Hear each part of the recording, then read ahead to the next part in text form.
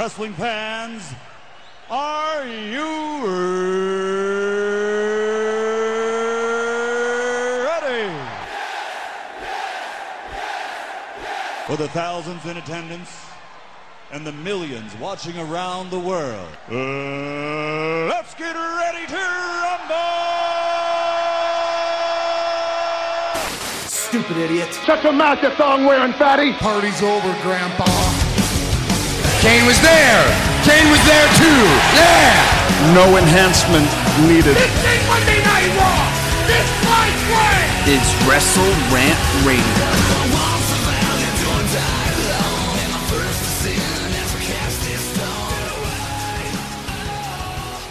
Alright guys, welcome back to Wrestle Rant Radio here today for October 26, 2017. I'm Graham Giacomatthews. Hope you guys are doing well. Super special edition of Wrestle Rant Radio on tap today.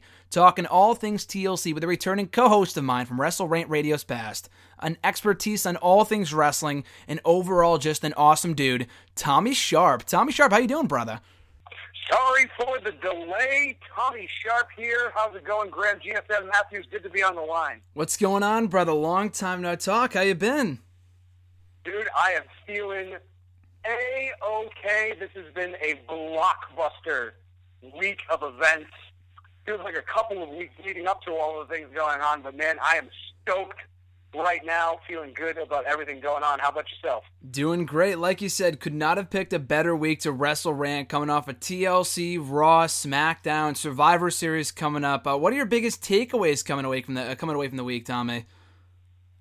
Well, I mean, if we're talking about TLC specifically, obviously one of the biggest, more meta takeaways from everything is how the WWE adapts and changes with some of the more physical things that go on within the business of working with human beings. So to see changes like Roman Reigns exit the TLC match and Kurt Angle enter the match, and then to have Kurt Angle be some type of honorary Shield member for the evening, I mean, some of these have larger implications than we've seen the WWE gravitate toward in the past. This was like a very surprising way to introduce some new, fresh, like, energy into the system that they have going on right now, especially for a match like TLC, which, I mean, every single year, how do you continue to make a tables, ladders, and chairs match stand out? And I really thought it was going to be difficult. I mean, having the Shield in there is one thing. You know, they have a total plan, but having Kurt Angle be part of that mix really just made it a must-watch event. And you know, for better or worse, I think the match itself can like started off in a way that was maybe very familiar and ended in a very different way that felt fun and new and completely unexpected in a lot of ways as to what the ramifications are and how that's going to set everything going forward, as we saw on Raw this week. So once again, anytime the WWE is put on the spot and has a fire lit underneath them, they come through in a big way, and all of a sudden we have more deep dives to do in every direction as to what might happen next. And I think that is when the WWE is the most fun to watch. And the interesting thing is that the card was only changed about a week ago on Friday night. Prior to that point, it was supposed to be, as you said, the Shield reuniting in the main event against Miz, Cesaro, Sheamus, Braun Strowman, and Kane. The card changes were made late Friday night to Kurt Angle returning to the ring after 11 years, and Finn Balor facing AJ Styles. Now, prior to those changes being made, were you excited at all, Tommy, for TLC this past Sunday, and do you think the changes benefited the card on the whole? So I always go into TLC with an open mind because as a WWE fan, my particular fandom revolves more around the complexities of the wrestling match itself.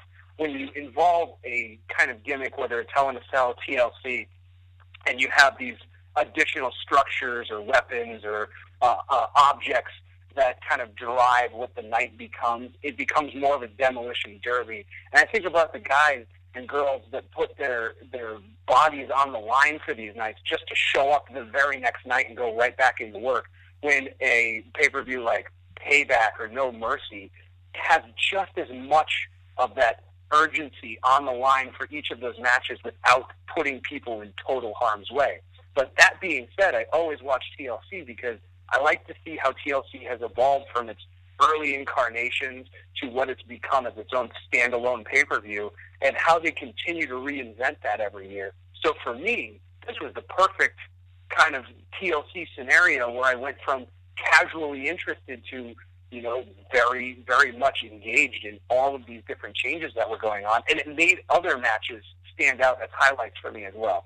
I mean, you have the Demon Finn Balor going up against AJ Styles. I mean, that was just completely out of left field. And then it also put the Raw's Women's Champion match, Alexa Bliss versus Mickie James. They had built that up very well since the last pay-per-view, and Mickie James had really convinced me that this was going to be her seventh championship win here. And she is very much a veteran of that scene, so it was very cool to see this whole history that we have with Mickie James and Alexa Bliss kind of being her bridge into the WWE, and Mickie James comes back into prominence and then, eventually turns on Alexa. It's been a long time coming with things like that.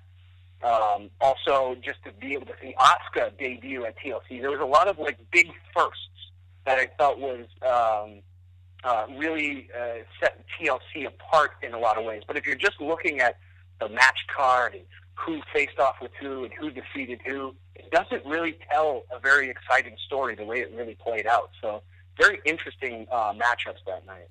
Like you said, a newsworthy night between Kurt Angle being back in the ring, Balor and Styles, Mickie James, and Alexa Bliss having a really good match for the Raw Women's Championship. You'd also mentioned it right there. Asuka made her in-ring debut on Sunday for the first time on the main roster against Emma. 10-minute match, pretty good. But there was some criticism from some fans that Asuka struggled to put Emma away, which was confusing. That although we know Emma is really, really good, I mean, you and I have been praising her for a long time now, dating back to her NXT days, that she really has not been that prominent of a fixture on Raw in recent months. So for Asuka to struggle to beat her was a bit of a questionable move. What were your thoughts coming out of Asuka's debut match, not only at TLC, but also Raw the next night when they faced off in a rematch? Yeah, well, perfect setup for this. I mean, as listeners may have followed some of our past commentary on Asuka and Emma completely separately, we have seen their talents consistently put them into very competitive spots. Emma has grown from her NXT days, just like Asuka has grown from her NXT days, and Emma has made a first contact with the main roster much earlier than Asuka did. Obviously, Emma's had some injuries that she's had to battle back from, but she has quickly, and as proof by going up head-to-head against Asuka, has quickly put herself back into match lineups that got her this opportunity. So in my mind, Emma has been in the background while nobody's really probably been paying attention to the times where she's been involved in tag matches, and the way that she was able to get an edge over some of the more outstanding, if you will, women competitors. She has been slowly but surely beating people in a way that got her this opportunity. So I felt it was very much Emma's to take away from Asuka. And if it's all about Emma, which she's always saying, it's all about me, then this was her moment to make Asuka's debut about herself. And I thought more than anybody, that's the type of person that is going to go after Asuka. Attention-seeking, self-absorbed narcissists are going to go after somebody that they feel they can knock down a peg, and people want to see Asuka knock down. Her enemies do anyway.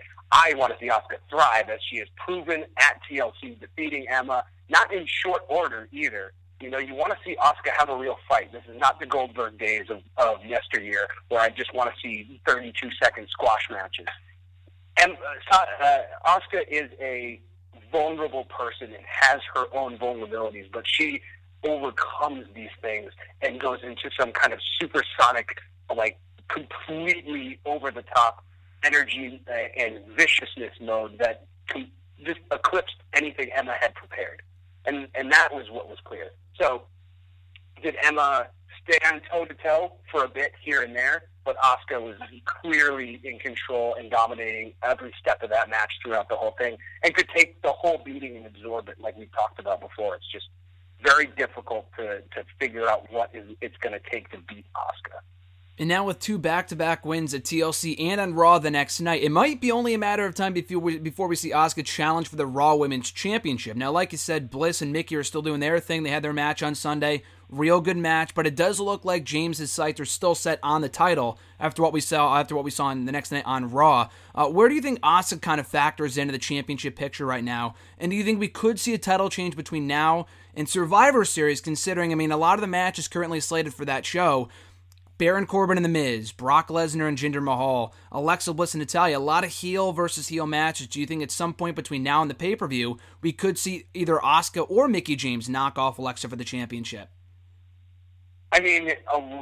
So much is possible to knock off Alexa as a champion right now. But the fact is that Alexa will use that rematch clause over and over and over and over again. And somehow, in those moments, Alexa has been particularly successful, especially either avoiding that or manipulating it after the fact to get a belt back. She is very much endeared in a very Gollum-esque way to her precious.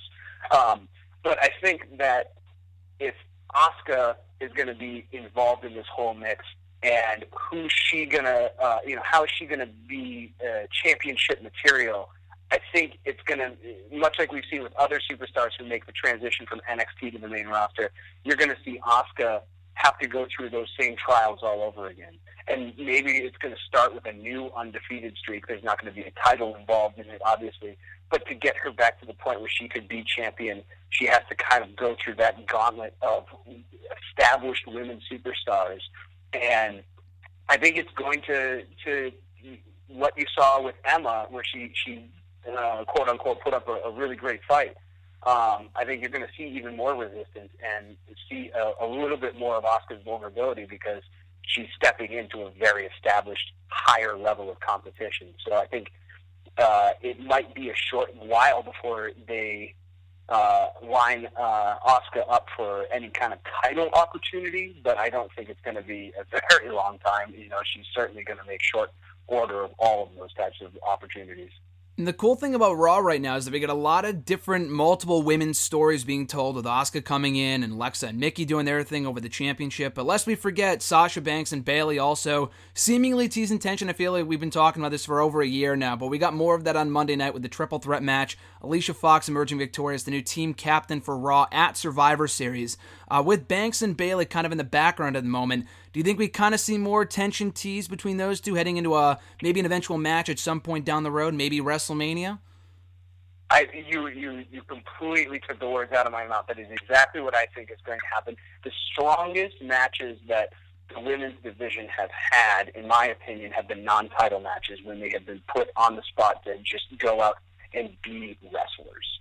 And I think between Sasha and Bayley, there is not only the personal attitudes and differences aside in how they approach, the mentality of themselves in the WWE and their in-ring performances, but you have two very distinctly different styles. You have two competitors that have gone toe-to-toe with each other and brought out the best and worst in each other. So I think that no matter what, there is something cosmically interesting about those two worlds colliding. When they're friends, it's always like this ball of energy kind of building and feeding off each other. And when that ball keeps building and building, it overloads at some point, and you get something very unique that has nothing to do with titles or respect or any of these conventions. Everything gets thrown out the window, and you don't know what's going to happen or what depths they're going to reach down to pull out for, because they're, at the end of the day, whether they're enemies in the moment or on rough terms or whatever it is, they're going to be friends, like deep, deep, deep down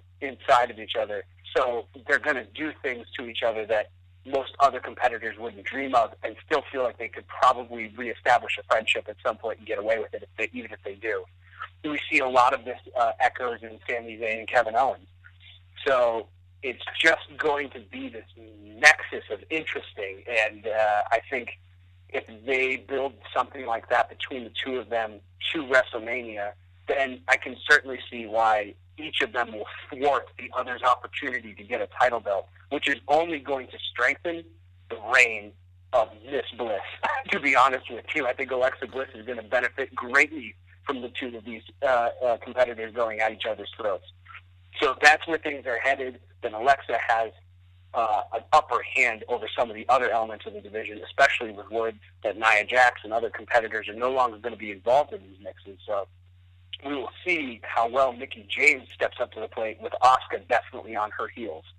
Well, similar to the women, the Cruiserweights played a pretty big role in the TLC pay-per-view as well. They were short on star power. Obviously, they brought in Angle and AJ Styles, but even before that, the Cruiserweights having 3 separate segments on the show between the Drew Gulak PowerPoint presentation on the kickoff show. We had a tag team match, as well as the Cruiserweight Championship changing hands in a rematch between Enzo and Kalisto. What have been your thoughts on how 205 Live has kind of progressed away from the King of the Cruiserweights, the Neville era, to now the Enzo era, now taking back the championship from Kalisto on Sunday? It's been surprising to see the Cruiserweight title kind of change so many hands. It's very hard to keep track of where this belt has been. I mean, obviously it sat around the waist of Neville, the King of the Cruiserweights, for the longest period of time. But prior to that, there was a lot of different champions, everyone from Rich Swann to, the whole history of everything that's been set forth with 205 Live going pretty strong right now. With Enzo Amore in the mix, it's definitely changing the focus from competition to personal politics. And it's divisive, and it's splitting people, and it's very boisterous now. And it's all of those things that I think that Neville, despite kind of ruling with an iron fist, had no time for. And therefore the rest of the division had no time for it. And it was just, very work-driven and performance-driven. And now it's all show. It's all pop. It's all of their it's divisions. It's no longer just multi-tag matches. It's an us versus them kind of mentality. And that's what I think, for better or worse, Enzo Amore is bringing to 205 Live's division. And it's causing people that were kind of in gray areas and that maybe made a couple of questionable decisions, like, I'm thinking Noam Dar, who is more personally involved with one-off people, now making more, being emboldened by Enzo Amore and standing behind that kind of mentality. And Enzo Amore, since splitting with Cass, has just become nothing but more corrupt, selfish, self-centered, and egotistical about literally everything and every little comment that's said about him. He claims that he brushes it off and it's no big deal and everyone's just being a big fugazi and all this other talk, but that's all that it is. It's nervous talk. And people like Kalisto returning can come in and shove it right down his throat, but they're going to start using some of the same underhanded tactics that Enzo Amore uses to win his matches. So does that make anyone better than Enzo? I think that's kind of what Neville set the bar. He set the bar of how people should perform and act, and people did and acted accordingly, and the show was reaching its peak of performance-level wrestling. And now we have Enzo, and I feel like it's taking it down to like that daytime soap opera television, So it'll be interesting to see how Enzo continues forward here with pretty much the ability to put everybody on his bad side. I would completely agree with Enzo. It's a complete 180 from what we were seeing from him a few months ago. Since splitting from Cass, everyone really thought that Cass would be the breakout star, and he very likely probably would have been had he still been around and not gotten hurt after SummerSlam. But Enzo's really taking the ball and running with it as Cruiserweight champion. He's kind of leading the forefront of the division right now, but also in the division, like we talked about earlier, as I mentioned earlier, the tag team match. Cedric Alexander, Rich Swann knocking off the Brian Kendrick and Gentleman Jack Gallagher in a really, really good match. A lot more fun than most Cruiserweight matches we see on these pay-per-views. The crowd was into it. These guys were firing on all cylinders. And it looks like Alexander and Swann might be a tag team for the foreseeable future. Now, I know for the past year that the Cruiserweight division's been around, these guys have only really been relegated to 205 Live and working against themselves and working, with each other. Do you think it's possible we see Alexander and Swann maybe set their sights on the Raw tag team titles at some point? And would you like to see that? Oh, I think any type of cross-pollination between the idea of 205 Live being a separate entity that happens, gets a spotlight on a show, I think that whole wall needs to get broken down because the talent, the quickness, and the speed of Rich Swann and Cedric Alexander is very difficult to top. I mean, they have a very aggressive style, and they're not afraid to be much like the New Day. I mean, if you remove Big E from the New Day, you basically have Cedric Alexander versus Swan. Mm-hmm. So the fact that you already have a template for this, there's already clear examples as to why a team like this, with this type of speed, this type of flair, and, you know, do they like to show off a little bit? They're showing off their talents, you know, so they're really gonna connect with the crowd in that way, and they feed off of that and bring it into their matches, and they're winners, and that's what happens. And you look at what's happened with Gentleman Jack Gallagher, and what has always been part of the poison of Brian Kendrick, but with Jack Gallagher, you know, very much, you know, going in with his business casual attire, and Brian Kendrick just being his same sour self, I think that's always going to relegate them to not being a cohesive team, and that's clearly what happens with those things. Brian Kendrick is always going to be a poisonous part of any team he's part of, so that's not going to last long. But something between Rich Swann and Cedric Alexander, that has legs that could really bond. There seems to be nothing but respect between the two of them, and I would love to see more actual established tag teams come out of 205 Live and go for the gold. You know, and if they can't get the job done there, they go right back into the pipeline of working towards those types of things while competing and respecting each other as individual competitors. The levels and layers that you can play around with all of these things between the 205 Live show, their spotlight on Raw, or, you know, however they're being kind of like fit into the whole like live televised equation is something that really needs to be explored. And throughout TLC, we had several segments, you know, over the course of the night with Elias attempting to perform, but always being interrupted by Jason Jordan throwing produce at him, of all things, ultimately leading to a match right before the main event between the two. Crowd kind of sat on their hands for it, but it was a fun match. They had a rematch on Raw the next night, Jeff Jarrett style. Jeff Jarrett, you know, esque when Elias knocking the guitar over the head of Jason Jordan. Now, it's been over 3 months since it was revealed in storyline, of course, that Jason Jordan is the illegitimate son, whatever, of Kurt Angle, the Raw general manager. And it doesn't really seem like he's had that sense of momentum that, you know, that many people thought that he would have. He's picking up wins here and there, including a TLC.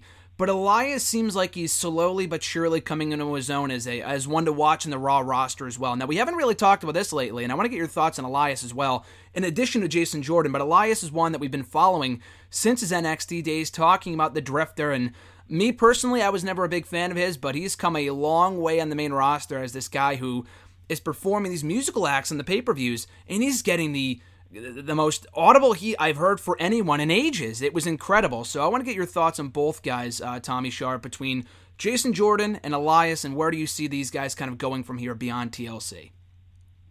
You hit the nail on the head there. I mean, it is a transformation of like a transient like loner in Elias Sampson, however they want to call him these days, but to see this vagabond kind of make his way from interrupting loosely some things in NXT and coming in and having this kind of very bruiser moveset mentality when he's in the ring, going up against someone so athletically charged like Jason Jordan, and to see Jason Jordan kind of take his status as Kurt Angle's illegitimate son and not necessarily always be plugged into main event type level matches and go after somebody like Elias, who is really going after the WWE universe is what he's doing. He's going out there to promote himself and his way of thinking, his ideology, in the way that he puts himself on this pedestal above everybody else. What you need is what I am. All of this kind of talk of, you know, like, I already see the problem, you are the problem, and you need Elias to help guide you through that. You need to walk with me. It's all very focused on what he's trying to bring out of the WWE universe, and clearly they don't want any part of it. And a lot of that has to do with the fact that man cannot play the guitar, and that is incredible. It is absolutely magical to see 3 times in one night someone come out and try to play a guitar riff that they absolutely cannot play in front of an entire arena of human beings. and attempt 3 times to play the same song and get pretty much as far into it as he did every time. I was just floored at how odd, weird, hysterical, sad, all of those things at once Elias brings to those moments. And then you see him as a competitor, and it's like he really feeds off of that general crowd disappointment that nobody's following him and accepting the way that he is, that he takes that out on people like Jason Jordan. Obviously, he did not get a win over Jason Jordan at TLC. And the following night on Raw, you alluded to the disqualification there. So, like, there's still, Elias is still the fly in the ointment. And he's not only the fly in the ointment for whomever he's facing in the ring, but you can never tell at what point in your night you're going to be subjected to literally the worst singer-songwriter on the face of this planet, Elias. He's really been, like I said, he's been both a train wreck and entertaining to watch since his NXT days. He's really grown on me personally, but yeah, just to watch how the fact he's had 3 performances in one night, yet he can't play the guitar a single time is just amazing to me. And they took up so much time on the pay-per-view with that. And I say that as a good thing. I think they've really made effective use of their time with that. Obviously, for the foreseeable future, Elias and Jason Jordan, they still have that bad blood, as you said, coming off of Monday's Raw, where Elias got himself disqualified, hitting the guitar with the head of Jason Jordan. With Jason Jordan, it looked like coming out of No Mercy from last month, that he still had unfinished business with The Miz and the Intercontinental Championship. Do you see Jason Jordan getting back to that level, or do you think he'll be busy with the likes of Elias and several others for the foreseeable future before he can get built back up to that point? Yeah, I think Jason Jordan needs to remind people that he's Jason Jordan and not Kurt Angle's estranged son. I think that for Jason to be able to step into the ring and have quality matches and be a real competitor against someone like The Miz, that showed him that he's got what it takes, and now he's going to earn it the right way and go through the ranks and work his way up to those opportunities. And maybe it takes something like the Royal Rumble to bring out a new side of him. Maybe it takes something like Survivor Series for him to be more of a standout example of what his future is going to be. But I think it's going to take him getting the WWE Universe on his shoulders and elevating him to that status that will make it undeniable for him to be a main event contender. And he knows, and just as a product of watching American Alpha grow from what they were in NXT to what they became on the main roster, he knows that it's going to take iterations. It's going to take work. It's going to take changes and making new game plans and being adaptive. And I think that was the most fun that we had with American Alpha, was seeing them grow and be adaptive and take their losses and gain from them new knowledge of how to beat the people that they're competing with. So I think as long as he stays on that path, he'll be undeniably the person to go out and maybe win the Intercontinental Championship at some point. Well, speaking of Kurt Angle's son, Kurt Angle himself obviously in action on this pay-per-view, like we discussed earlier. We already kind of talked about the main event itself, but Angle, returning for the first time in a WWE ring for the first time in over a decade, in 11 years, having a pretty good performance for a guy that has not wrestled in quite some time. Knocking down Miz, Cesaro, Sheamus, Angle slams galore at the end there, locking in the ankle lock, just amazing to watch, and ultimately scoring the victory for his team. Now, he did tease on Raw Talk later on the night on the WWE Network that this might not be the last time we see of Kurt Angle in the ring. Do you believe that? And if so, who would you like to see him face up against in the future and when? Daniel Bryan. Wow, dream match galore right there. That'd be amazing. Yes, please, sign me up. What better message to send to the both of them that, that this whole idea of these mysterious injuries that keep these people off of the main roster, or how medical clearance or any of this works, is just an absolute load of garbage that they will use at any time to do the exact thing that they want to do or work with people however they want.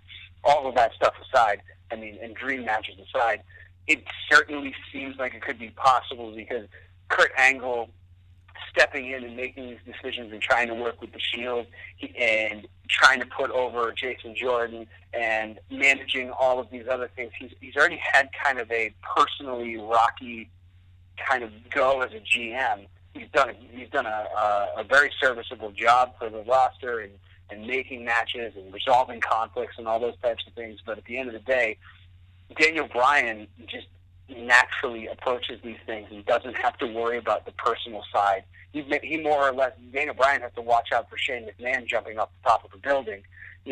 Then he has to worry about something going on in his personal life that takes him, out so far away from wrestling that he's distracted. So I see Kurt Angle being nothing but distracted as a competitor returning to the ring. When he first started, jumped in the ring at TLC, he definitely needed to shake the dust off a little bit. He definitely felt like, especially in a match like TLC, was not how I would imagine wanting to see Kurt Angle at all, with a chair in his hand, wearing a Shield tactical vest. It was just not the Kurt Angle that I would have imagined seeing and being hyped up to return. So I'm still waiting to see the return of the real Kurt Angle. But I'm not sure that he's the same Kurt Angle at all. Seeing him go through emotions with the crowd when he comes up with the "You Suck" chant and the plastic smile like permanently fixed on his face. Even when he came out with the Shield, his big smile, like he loves wrestling. I dig that. I more than love and respect Kurt Angle. But the fact of the matter is he's going to step in the ring with a current competitor. He's going to have to bring that tenant stare that he had when he dumped Cesaro into a table after he came out and rejoined the TLC match after being injured and taken back for some evaluation. He came out as the Kurt Angle that I remember, and that's pretty much when the whole tide of the match turned. So Angle has every bit of fire and grit that it takes to come back returning as, probably the best version of yourself. And that, honestly, if they want to make $10 billion in one night, have Daniel Bryan come back and be that as well. And there will not be a better match on any show you'll have for 10 years. I completely agree. Did you see the comments that Daniel Bryan made on Twitter over the course of the weekend? Oh, yeah. Yeah, pretty much immediately. So you're saying there's a chance. Yep. I saw that and I laughed. I mean, you never know. I mean, the guy has been quote-unquote retired now for a year and a half, but he's probably the only person in this entire company right now that can get away with not only saying stuff like that, but I'm not sure if you heard the report from a few weeks ago that Jimmy Jacobs, the former Ring of Honor wrestler, who's a creative writer, he got canned from the company. I don't know if it had anything to do with it, but he took a picture with the Bullet Club, and they said that was a factor in his release, whatever. But Daniel Bryan's on Twitter all the time teasing that he'll go face Bullet Club, he'll join Bullet Club, he'll face Cody Rhodes for the Ring of Honor World Championship all the time. All these, what would typically be huge no-nos for WWE guys on Twitter, Daniel Bryan is breaking those boundaries because it seems like he really wants out of there so he can wrestle again. But that wouldn't be an issue if WWE themselves let him wrestle again. So maybe at some point we do see... Sorry, go ahead. No, I think you're spot on. I mean, I even remember seeing a video post that him and Bree made. It was like some type of Q&A they were doing. Oh, yeah, that like the Periscope or whatever it was. Yep. Yeah, it was a Periscope one. As Daniel Bryan would call it, tug. Yes, yeah. But they were answering some questions, and it was at the very end. And he was talking about what he can and can't do with WWE, and he respects their decisions, but only to a certain extent. And that he was definitely more. He had Bree's full support to go back into the ring if he wanted to. He had his own clearance and the things that doctors have very much told him that he's nowhere near in danger of these types of things, and whether that's 100% true or not, or how many tests can prove this stuff, or where the science is to determine what types of damage you could do to yourself. He seems to have this mentality and this drive and this peacefulness about it of going through the process that he's now turned into he turned this whole situation into a very interesting play for himself, because the WWE is basically hedging their bets, as I see it, that he's not going to leave and he is going to stay with them, because the WWE probably can't imagine why he would walk away from that level of organization, adoration, guaranteed money, and you don't have to put your body on the line to do this job. It is exactly what they did to Macho Man Randy Savage, to be honest with you. In the early 90s? basically retired. You can't wrestle anymore. Mm-hmm. And he went on to wrestle for like literally the rest of his life. Yeah, that's actually a great point. I never really thought about it like that. That's a great point. You know, so the fact that they're doing this to basically the Macho Man Randy Savage of the modern era is interesting to me. Like, is the WWE conspiracy theory out there that they're afraid of the level of success that he could have, and he could really steal the show, and maybe they don't want another Hulk Hogan scenario, and maybe they want to grow their Roman Reigns level characters and have people be interested in wrestling characters. But when people are doing yes chants at football stadiums, that's kind of growing beyond the WWE, and all of a sudden WWE takes a back seat to the idea of a Daniel Bryan, and he becomes like the poster child spokesperson and be all end all everything for wrestling, and it changes the direction of how they see the WWE moving. It's the mentality, the merchandising, all of these things get taken over because the fans are feeding into it, and he is the representative of all of that. So the WWE essentially works for the Daniel Bryan fan base and the Daniel Bryan entity and nothing else. Whereas with Ring of Honor, they're like, please, for the love of God, you come here, we'll literally let you run with any idea that you want. Mm-hmm. Yeah, pretty much, yeah. You know? Mm-hmm. It's like, oh, you want to be against the Bullet Club? Done. You want to be in the Bullet Club? We can probably make that happen. Like, where do you want to go with this? Where do you see yourself fitting in? And it's much more collaborative than his speed. He's obviously an ROH alum. There's like just loads and loads of history of him being a competitor around the world, and he has proven time and again that he is happy doing but one thing, and that is wrestling in a wrestling ring. So I think that no matter what, before much more time passes, we will see Daniel Bryan back in competition, and hopefully just the threat of him walking away is enough for WWE to really see the writing on the wall and at least make some kind of pitch to say, why don't we put you on the Triple H diet and you can wrestle once a year at WrestleMania? Exactly. I think if Kurt Angle could get cleared to compete, I think Daniel Bryan could too, considering the condition that he was in before he retired or whatever. But I think we'll definitely see another Daniel Bryan match again, whether it's in WWE or elsewhere. I hope it's in WWE, and most likely against Kurt Angle, because like you said, that is a match I think everyone can agree that we want to see, especially on a WrestleMania level stage.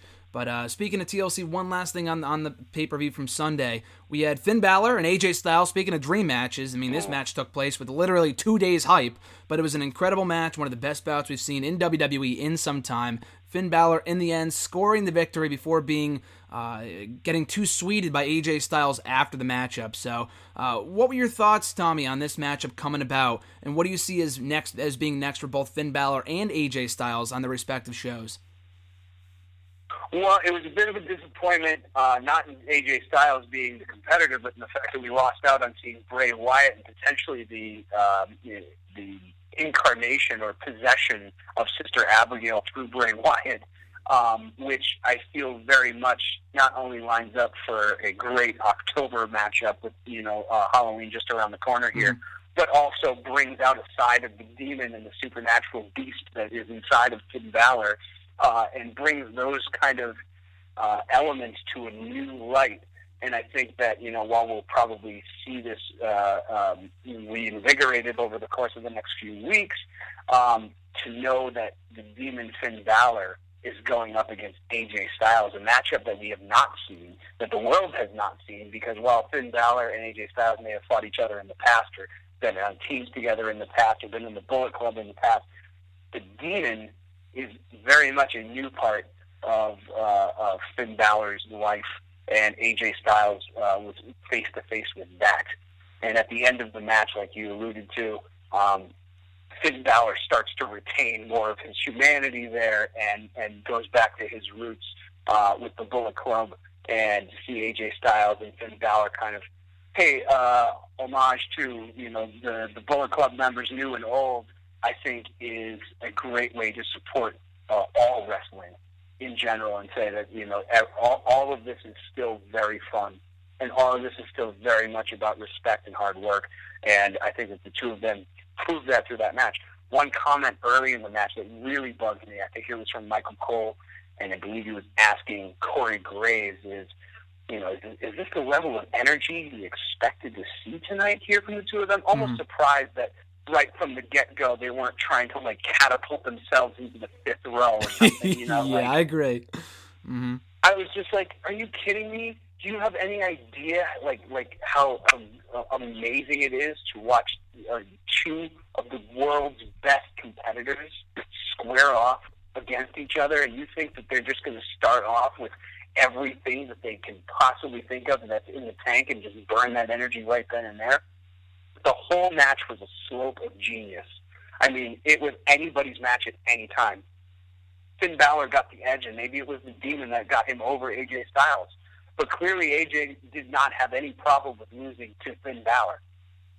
He was as close as Finn Balor was to winning.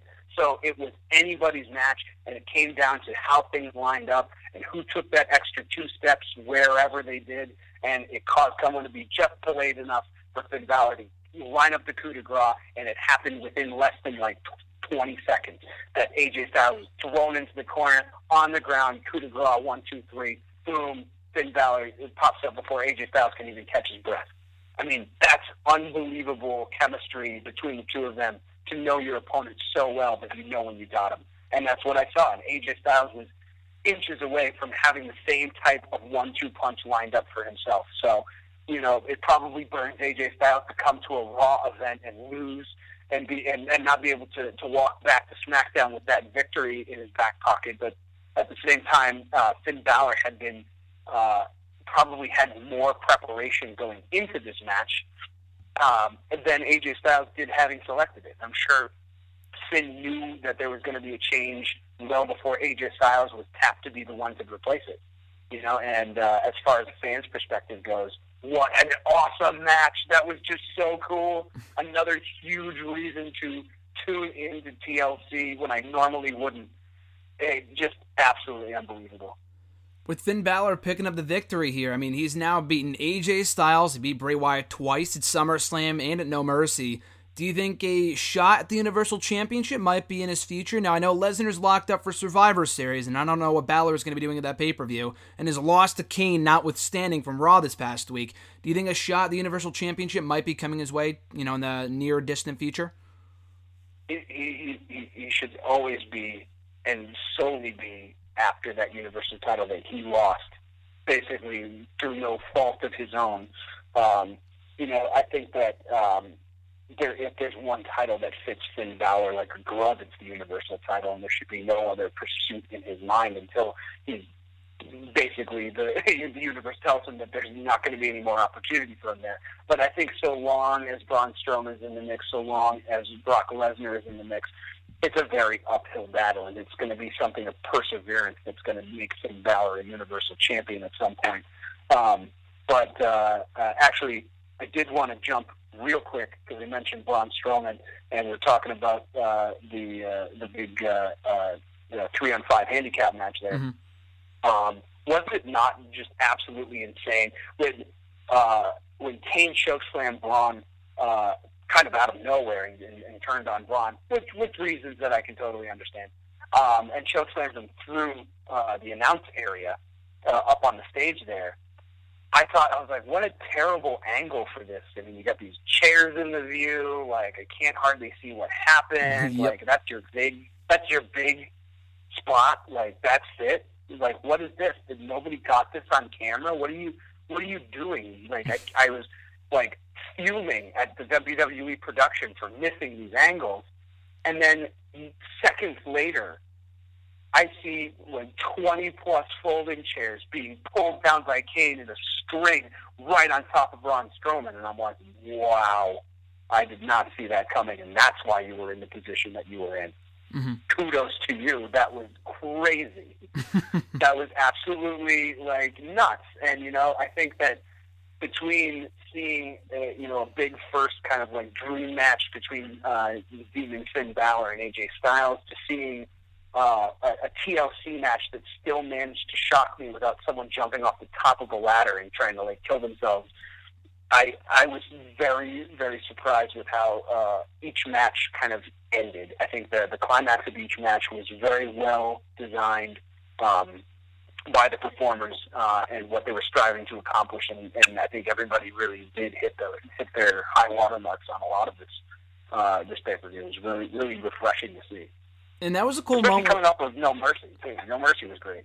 Oh, yeah, absolutely. No Mercy was a really good pay-per-view from start to finish, too. And, I mean, like you said, there was Strowman and Kane. That was a cool moment. But what about the murder of Braun Strowman? He was in the garbage truck. He got killed. We didn't see him on Raw the next night. What were your thoughts on that?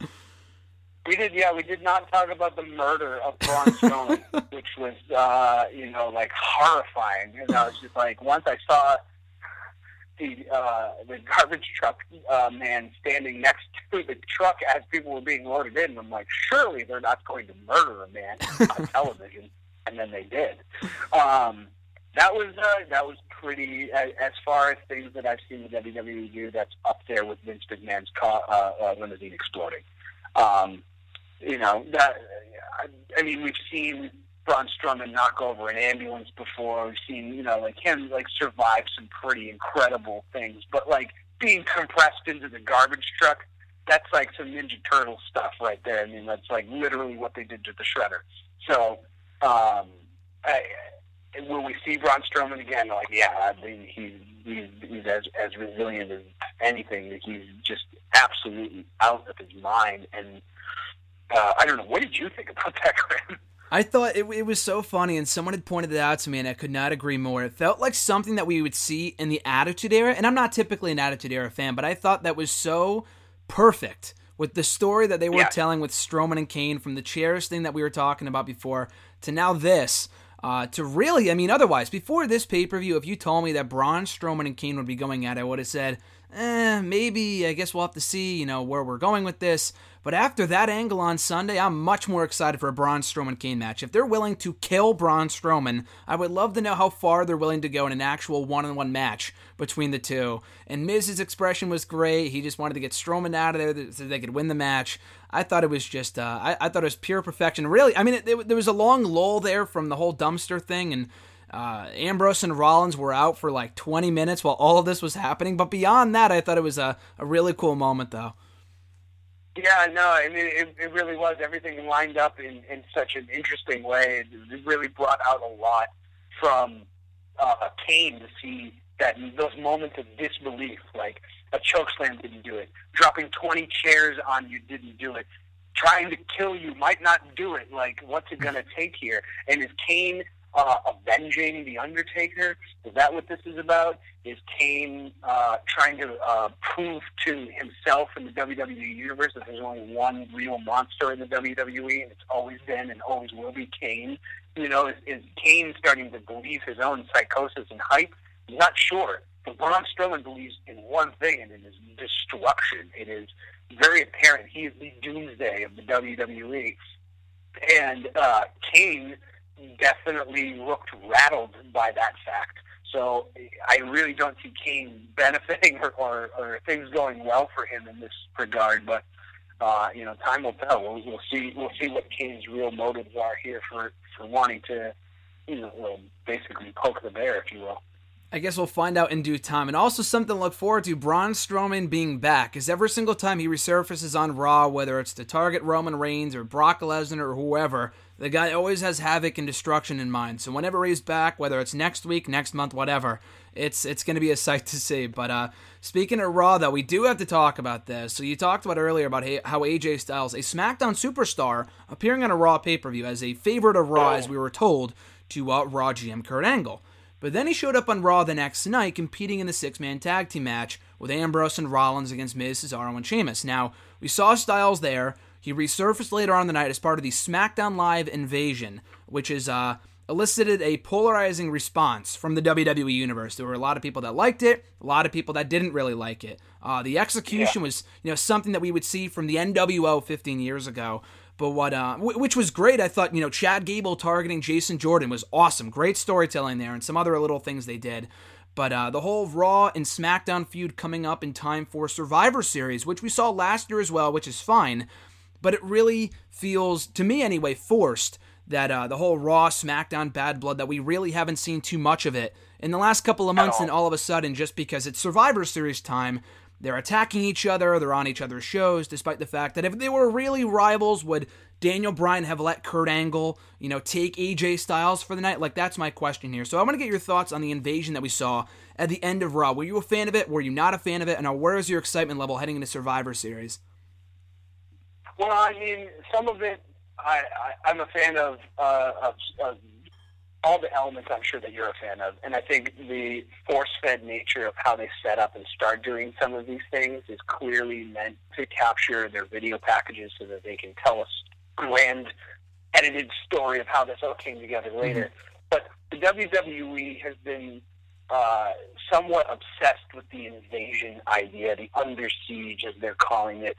That Raw is under siege by an inferior brand run by Shane McMahon and some of the best superstars of all time. And they come down in uniform, down the aisles, and it's supposed to be a big surprise that all of these people were just in the building all wearing the same shirt walking down together.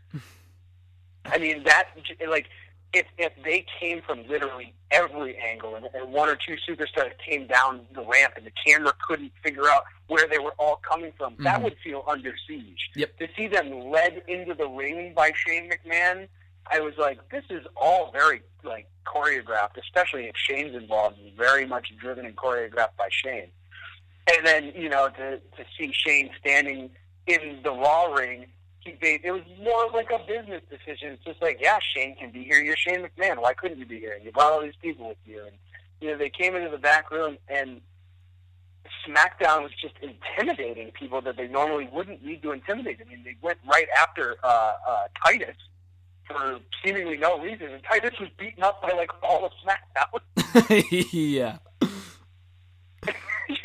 It was just crazy. There was a lot going on there. I mean, Goldust was involved. You had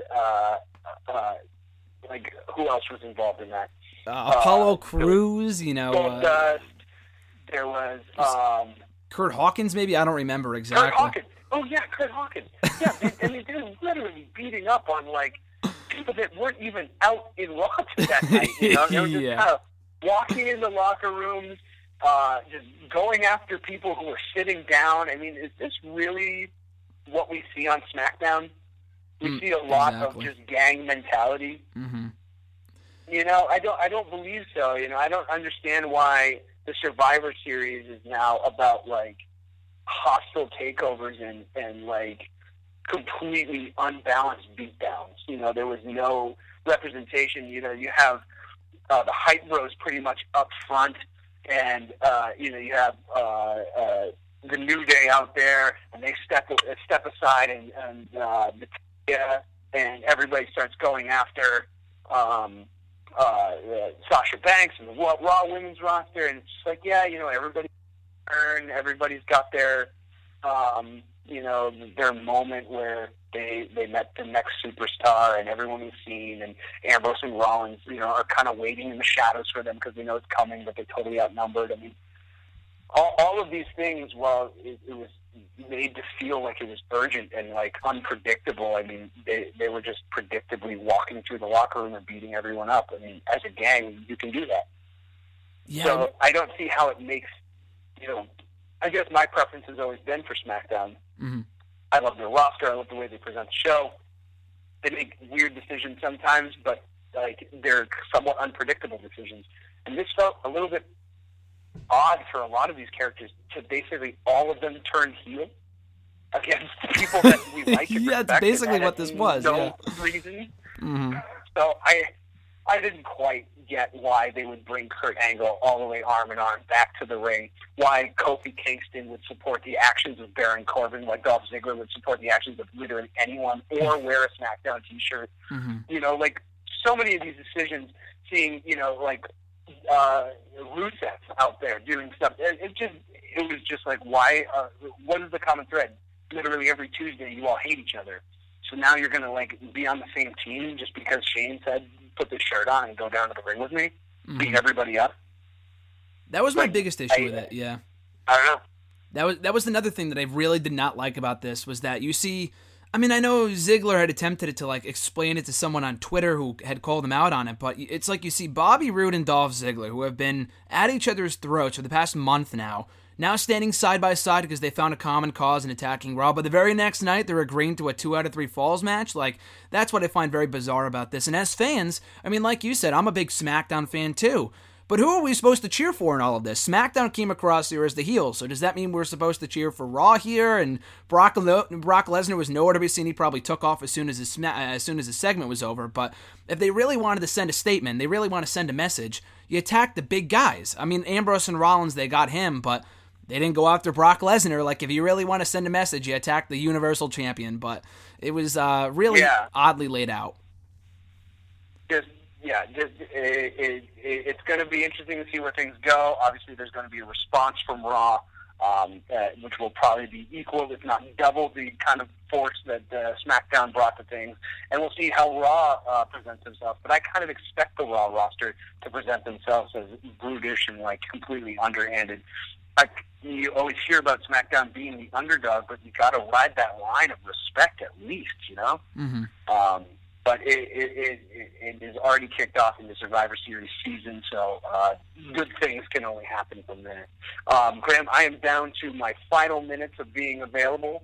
Do we want to jump to any final thoughts you have? I do. I was going to say this one final topic before we wrap it up. What I liked about the invasion was that Sami Zayn and Kevin Owens were not a part of giving their bad blood with Shane, and now we've been praising this for weeks now. Sami Zayn's heel turn. Tommy Sharp, your thoughts? Sami Zayn's transition? Oh my gosh! I mean, I didn't realize how validated I would feel after listening to the way that Sami described all of these things and the way that things had lined up, and I never would have totally anticipated him truly lining up with the morals of Kevin Owens very directly. But you can't change some things. Their friendship is rooted in some very deep and thoughtful and emotionally kind of off-kilter places, and Sami Zayn's coming from that realization of hey, this is actually kind of who I've always been, and I tried to do it differently here, and clearly that's not going around as appreciated. So why would I continue trying to bang my head against the wall and move this boulder up a mountain when I do not have to, and I never did? And now he's coming around to that realization that even without Kevin Owens there, that doesn't change his moral code anymore. Now that he's evolved or de-evolved, however you want to look at it, into the person that he is now, it seems much more accurate to Sami Zayn. You could always see that when he went out there as Sami Zayn, the punk rock hype machine, fighting for peace, justice, and the world's way. I think that even he had a hard time finding followers that would believe in him specifically to do that. But when Sami Zayn wants to go out and get something done, he can do that all day, every day. So why not just focus on that? He's made a ton of accomplishments personally. He set up medical relief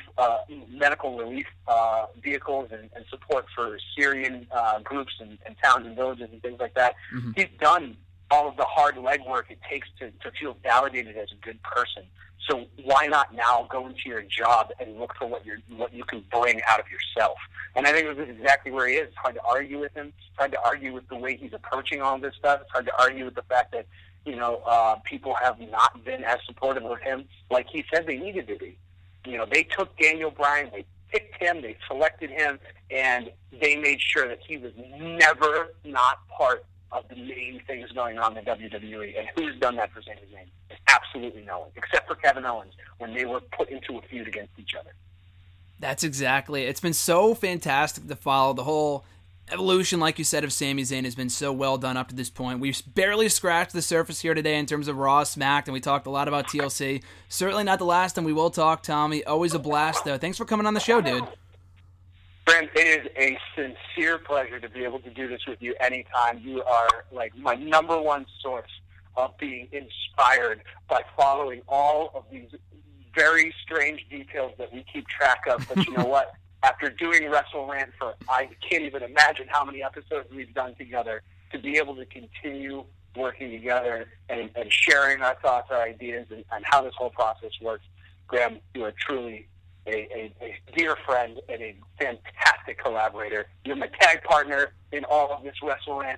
and I couldn't be happier to be by your side supporting you, my friend. So thank you for having me on. Thanks, brother. We are the Kevin Owens and Sami Zayn of the airways. We will certainly reunite at some point in the near future. I'll let you go, my man. Have a good one. I'll catch you down the road. You two talk forever.